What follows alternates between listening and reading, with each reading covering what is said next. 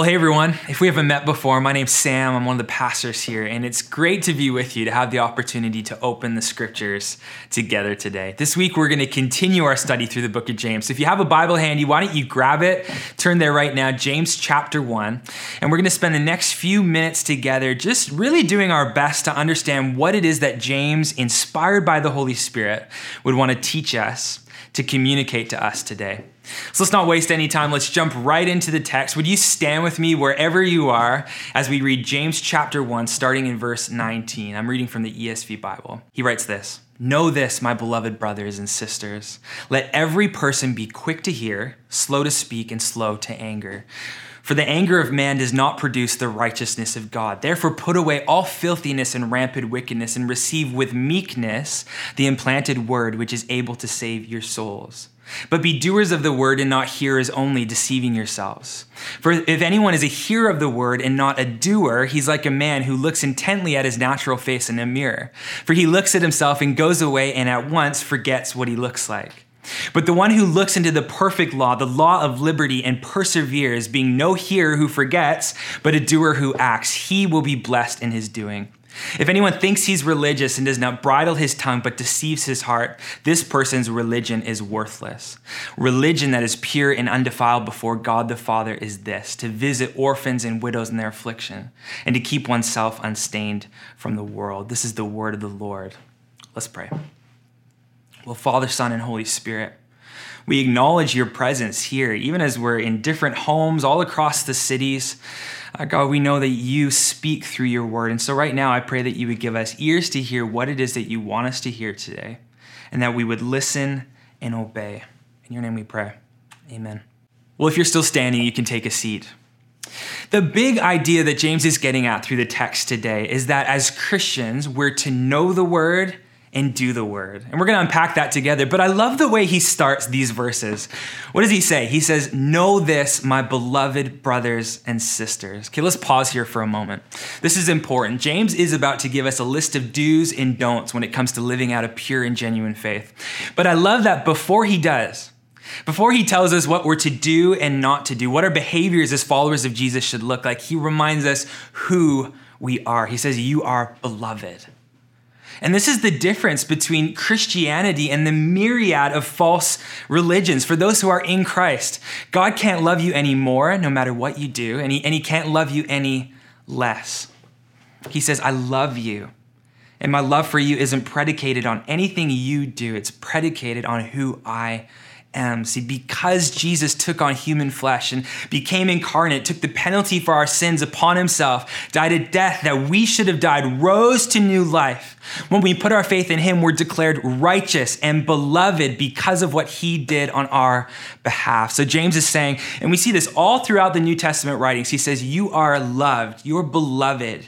You are made righteous. You're a son, a daughter of the Most High God. Now go and live out your sonship. Go and live out that identity. And he's going to explain what living out that identity really looks like. But this is so important for us to remember, especially as we look at these commands from James. See, you don't do what's right to appease an angry God and earn forgiveness for the wrong you've done. No. Because of what Jesus has done, because of your hope in him, you are forgiven. You are loved by God. And he says, now go and live like those who hold that identity. James goes on in verse 19, he says this: "Let every person be quick to hear, slow to speak, slow to anger." See, most of us, if we're honest, we do the opposite. We're quick to anger, quick to speak, and slow to listen. And it's easy to breeze past something like this, something written in this kind of text, and to look at it as just good advice and say, well, yeah, we should listen before we speak. We should avoid little outbursts of anger. And the truth is, I think if I were to share these words with any non-Christian person at a coffee shop in the Tri-Cities, they'd probably agree with James. It's good advice. It'll get you in a lot less trouble with your spouse if you take a little bit less time to speak, if you slow your anger, if you listen intently when your spouse speaks. But the more I spent time with this text this last week, the more I realized that this is more than just good advice. See, for the Christian, adherence to these instructions is profoundly important to God. When we read this text in light of the rest of Scripture in relationship with especially New Testament writings, we see it echoed over and over again. That what comes out of my mouth, what doesn't come out of my mouth, and how I say what comes out of my mouth, my temperament, is evidence of whether or not I'm truly filled with the Spirit of God. Or maybe let me say it like this. The way that I speak is evidence of whether or not the Spirit of God is at work in my life. Jesus says it like this in Matthew 12. Out of the abundance of the heart, the mouth speaks. In other words, our spoken words reveal what's really going on in our hearts, inside. It's clues for the affections of our heart. What comes out of our mouth reveals either the fruit of the Spirit or the absence of the fruit of the Spirit in our lives. Through our speech, we find out whether anger is what's deeply rooted and motivating our hearts, or whether gentleness and love and kindness and self-control and all the other attributes of the fruits of the Spirit are what's driving and motivating us. And in the same passage in Matthew, Jesus adds 2 verses later, on the day of judgment, everyone will give account for every careless word they speak. See, apparently, according to Jesus, there's a connection between the way that we talk and our final judgment. So this is definitely something we shouldn't take lightly. And James says it very similarly when he says, if anyone thinks he's religious and doesn't bridle his tongue, but deceives his heart, this person's religion is worthless. But I think as Christians, especially if we've been following Jesus for a period of time, it's easy to look at this command and say like, oh, good, I'm safe on this one. I don't swear anymore. I've cleaned up my speech a little bit. You know, we're so good at Christianese. We've sanitized our talk. But you know where the unbridled tongue often shows its face for us, for Christians? In gossip, in slander. How we talk about others when we're angry or jealous or irritated or even just insecure. And gossip, sometimes it shows up in really sneaky ways. Like sometimes gossip and slander shows up in the way that we overshare about others, talking poorly about people when they're not around. Sometimes gossip looks like conversations like, do you ever feel this way when Doug says this? Or when Angela does this, does it ever make you feel like this? Like you're almost building an alliance around yourself, a team of allies who see things your way. Watch out. Those behaviors are destructive.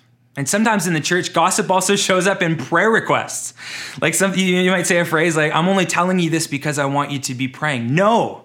Well, maybe that could be part of it, but I think if we do a deep dive into our hearts and the reason for oversharing about others, there's a big part of it that it actually feels good to air out other people's dirty laundry because it puts us a step above them.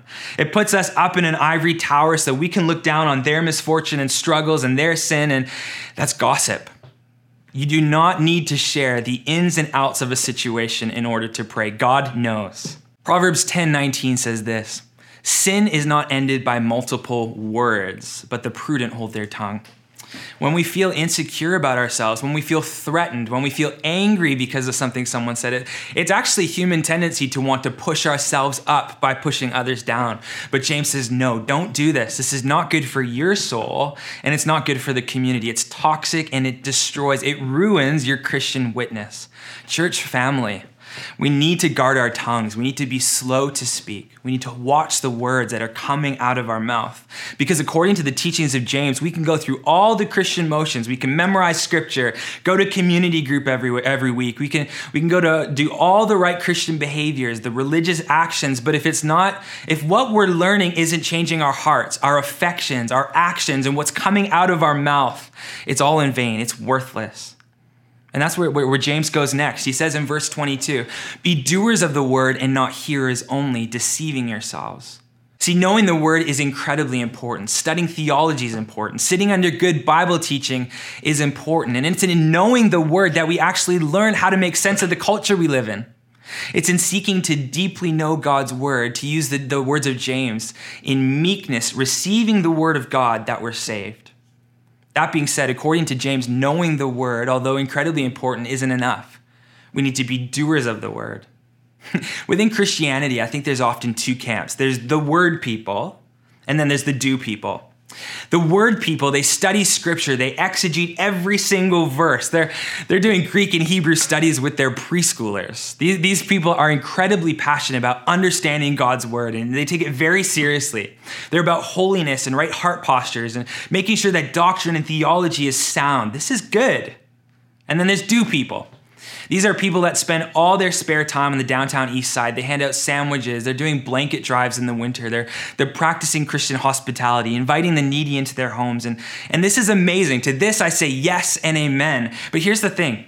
It can't be one or the other. We can't be word people who are theologically and doctrinally sound, but do nothing with it. As James says, that's actually incredibly dangerous because it leads us to deceive ourselves into thinking that we're righteous because we know a lot of biblical truths. On the other hand, we also can't be do people who are all about social justice because if our good works aren't rooted in a deep conviction of the Father heart of God and the truth of the gospel, then our works are only going to be a fad.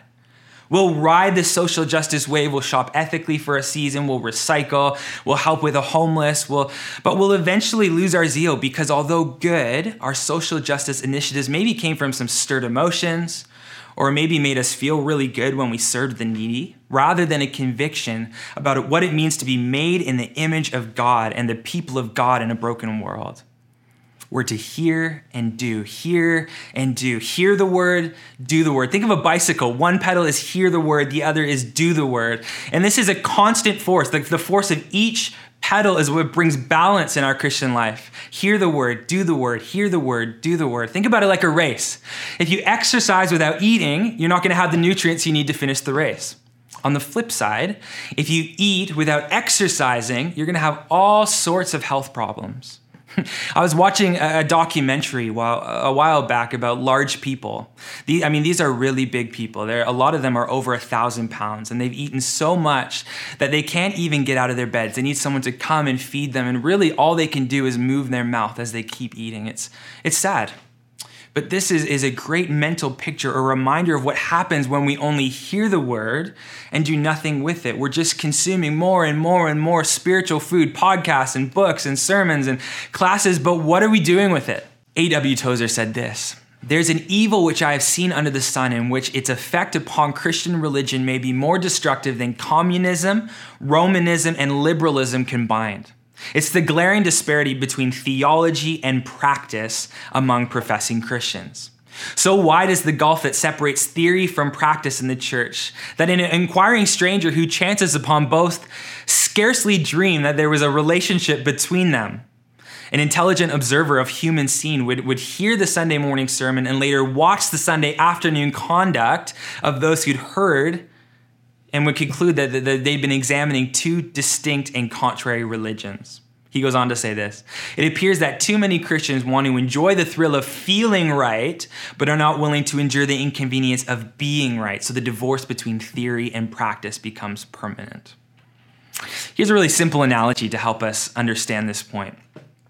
Let's pretend that you work for me. In fact, you're my executive assistant in a company that's growing rapidly and expanding, and I'm the owner. I'm interested in expanding the business overseas. And to pull this off, I plan to travel abroad and stay there until this new branch office gets established. So I make arrangements to take my family and move them over there for 6 to 8 months, and I leave you in charge of the busy organization back home. I tell you, I'm going to write regularly and give you directions and instructions for how I want you to be leading the company. And so I leave, and you stay back, you stay at the headquarters. Months pass, and a flow of letters and mail starts to come from me. And you receive it at the national headquarters, and in it I spell out all my expectations about what I want to see happen back home.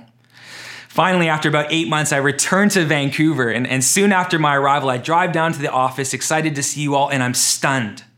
Grass and weeds has grown up high. A few windows along the streets are broken. I walk into the front office, and the staff are playing cards and listening to music so loud I can barely hear myself think. And I look around, and I notice that waste baskets are overflowing, and the carpet hasn't been vacuumed in weeks, and nobody seems concerned at all that I, the owner, have arrived.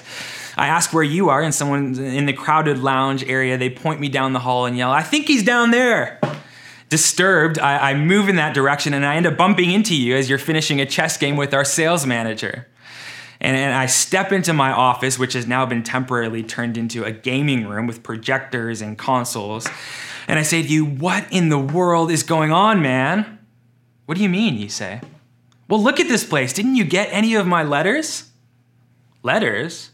Oh, yeah, sure, we got all of them. As a matter of fact, We had a letter study every Friday night since you left. We've even divided up the employees into small groups, and we've discussed lots of things he wrote.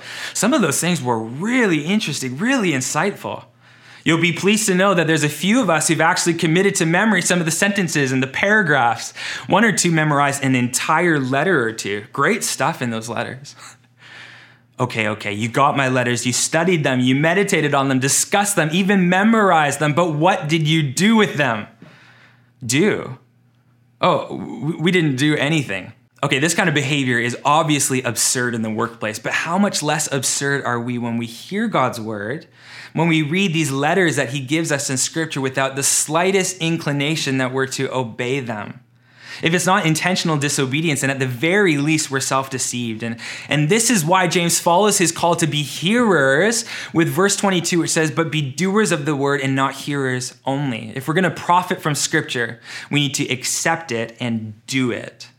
So then the question becomes, well, what does doing the word look like? What does it actually look like to practice doing the word? Well, verse 27 in our passage says this: religion that is pure and undefiled before God the Father is this, to visit orphans and widows in their affliction, and to keep oneself unstained from the world. The Apostle John also writes about this, and he puts it in these unforgettable words. He says, but if anyone has the world's good and sees his brother in need, yet closes his heart against him, how does God's love abide in him? Little children, let us not love in word or talk, but in deed and in truth.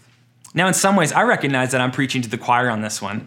I don't know any church in the country that's more committed to missions work, to serving the marginalized, the broken in our community, and around the world than Coquitlam Alliance Church. I mean, Diane and her team they're doing groundbreaking work to bring the tangible love of Jesus to a hurting and broken people around the globe. And there's people in our church who inspire me so much in this area.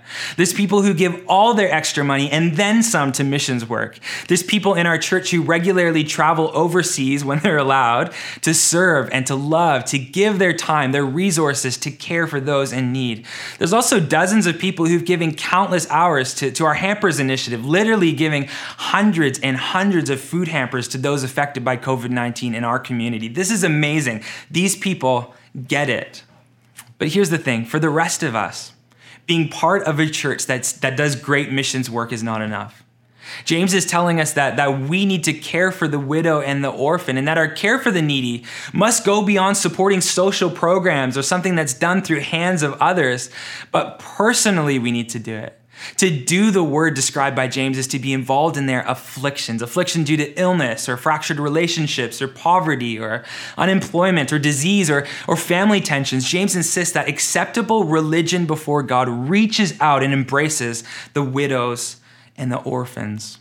But then we wonder, why does James single out orphans and widows in his command?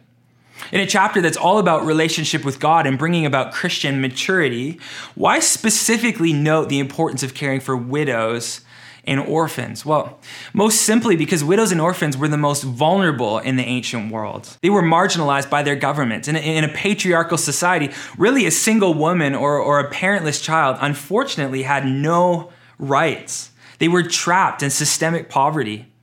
And the heresy of the day was that if you're facing circumstantial hardship in your life, it's probably because of some sin that you've committed against God. And so if you're experiencing some deep pain, if something bad has happened in your life, like a loss of a husband or a parent, those around you would likely think, wow, this person must have committed something so great that they deeply offended God, and this is his punishment on them as a response. All of that is piled on top of the deep pain and anguish that these people were going through as they lost a parent or a spouse. And so orphans and widows, they're dealt this hand that was almost impossible to play, with no options and no escape. In short, they were completely and utterly vulnerable. And no one really seemed to help. But those who got close enough to Jesus as he walked on the earth saw a different way of living. He developed a sort of reputation that the only way you could get to him, the only way you could get to Jesus, was to get through a crowd of orphans and widows. If you wanted to get to Jesus, you had to go into a low-income neighborhood. You had to swim through the marginalized masses and be among the societal mess, because those are the people that Jesus spent time with.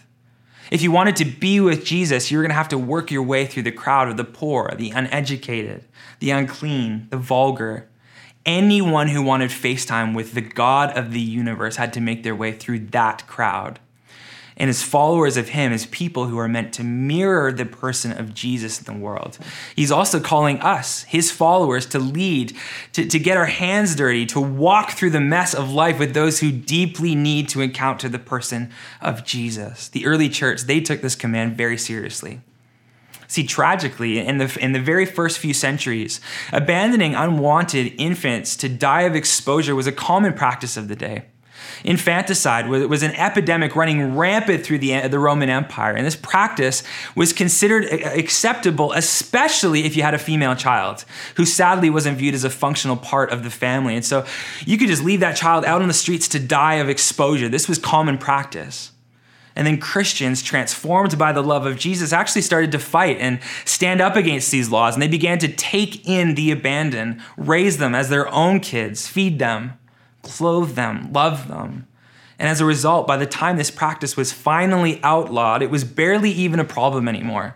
Because in the Roman world, people stopped just abandoning their kids randomly and instead began to drop them off on the steps of church buildings or known gathering places of Christians.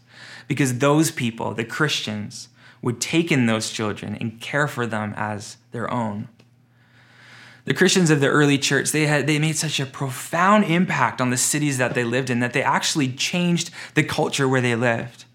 Being willing to be inconvenienced, they practiced a gospel sort of hospitality, caring for strangers, loving the widows, parenting orphans, and truly making the Savior look beautiful as he radiated off of them into the darkest places of society.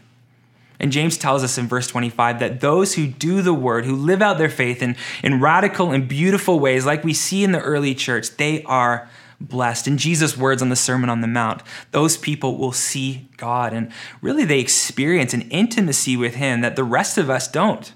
In June of 2015, my wife and I got a call that profoundly changed our lives. On that call, we were asked if we could consider caring for and raising a little 4-year-old boy named Jaron. In short, his mom was a loose family friend, and she was walking through some real difficulties in her own life, resulting in her needing someone to care for her little boy. So she reached out and asked if we'd consider raising Jaron. And I remember that moment so clearly. My heart was racing. I mean, immediately we knew what we needed to do. We'd been asking God to provide opportunities like this for this kind of thing. And finally, the moment had arrived. I was 24 years old. We'd only been married for a couple of years. We felt completely unequipped for the challenge ahead, but we knew that in our hearts that this was the heart of Jesus. So with lots of excitement and nervousness and everything in between, we said yes. And days later, Jaron arrived on a flight from Ontario, and quite literally, our world changed. Overnight, we became guardians. This kid was everything to us. And there were great challenges, and it stretched us in ways we didn't even know we could be stretched, but it was also so deeply rewarding. Jaron had never met his biological father, and I remember one night while I was putting him to sleep, with a squeaky little voice, he said, "I want to call you Daddy." Oh, that moment. I also remember the first meal we had together when I told Jaron we were going to pray to Jesus before we ate, and he looked me straight in the eyes. He said, "I hate Jesus." And we were shocked and kind of laughed nervously. And we said, "Well, we're going to pray, so if you want to just sit here and wait for us to be done, you can do that." And he did. But over time, the disdain for Jesus began to change. I remember one day, a few months later, we were in a park, and we overheard him telling another little kid about Jesus, how he died on the cross for his sins. And it was so cool to slowly see him, even at 4 or 5 years old, being changed by the gospel, by the love of Jesus. We had so many memories together. We went to Disneyland. He learned to read with us. He learned to ride a bike. We tried new foods together. We read Bible stories together. And then one day, much sooner than we ever dreamed, we got another call. And Jaron's mom decided she wanted him back. We were gutted. We thought Jaron was going to grow up here. I thought I'd be teaching him how to shave, giving him a pep talk before his first date. I thought I'd be standing with him at his graduation and that we'd be at his wedding. And suddenly all of that was out of sight. And after only 18 months in our home, just as quick as he came, Jaron left. And we felt powerless. As much as we wanted to fight to keep him, there was nothing we could do. But here's the thing, in that short year and a half that Jaron was with us, he changed my life, I think, in more ways than I changed his.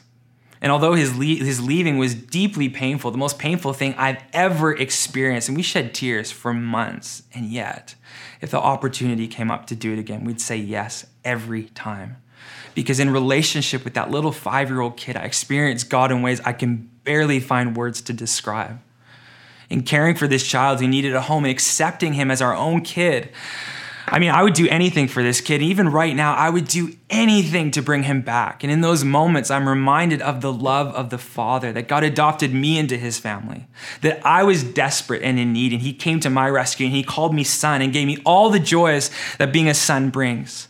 There is sacrifice in stepping up and doing the work of Jesus, but there's also great reward, great blessing, great intimacy with God that, quite honestly, I don't think there's any other way to experience. So where do we go from here? What does this mean for us? What does this mean for you? How do we apply this passage in October 2020 living in Coquitlam, BC? Well, I think the application of this passage is going to be different for everyone. But I want to urge you to spend some time today praying and asking God, what does doing the word require of me? Here's some places to start. Can we get really real for a moment? There are 80,000 children in the foster system in Canada right now. There's 80,000 children in need of a stable home. There's 30,000 churches from coast to coast in our country. That means if just 3 families of every church in our country took in a child in need, we could solve the foster care problem. What would that do for our community if Christians stepped up and lived the gospel in this way? What would that do for the children who are bouncing home to home, some better than others, but never really having a place to call their own? What if they got planted in a Christian home with people who loved them? I think if we're listening to God, then he's going to call some people in our church to step up and be foster parents, modeling the heart of God as they care for children who are in need. I don't know what doing the word looks like for you, but I also know that there's churches in Mexico with pastors and leaders who are not eating because they're serving poor communities that can't afford to pay their pastors, but they continue to serve and preach the gospel and baptize people. Maybe obedience for you, and this means committing to live a little bit more simply so you can support them and meet their very practical and physical needs. I know there's women in other countries overseas who walk miles and miles in the heat of the day searching for clean water for their children. Maybe caring for the vulnerable means figuring out how to dig them a well so they can have clean water. Or maybe very simply for you, doing the word looks like reaching out to your sister-in-law or your neighbor who just went through a nasty divorce and is struggling to keep her kids while barely paying her bills. And maybe Jesus would ask you to step up and to serve in radical and uncomfortable ways. I don't know what this means for you, but I know if we're serious about being doers of the word, then the Holy Spirit's going to lead us, just as he led the early church, to step up and to bring the light of Christ to the darkest places of our society. So let's be the church. Let's be a people who are not only committed to hear the word, but to do the word. Amen? Amen. Let's pray together. Well, Jesus, thank you for your word and these very compelling, very convicting truths that we just looked at today from your servant James. And I pray that the words that I've said that are from your heart, God, that those would they would go on deep, good, rich soil, and they would bear much fruit in our lives. We want to be people who are after your heart. Teach us. Show us how to do that. In your name we pray. Amen.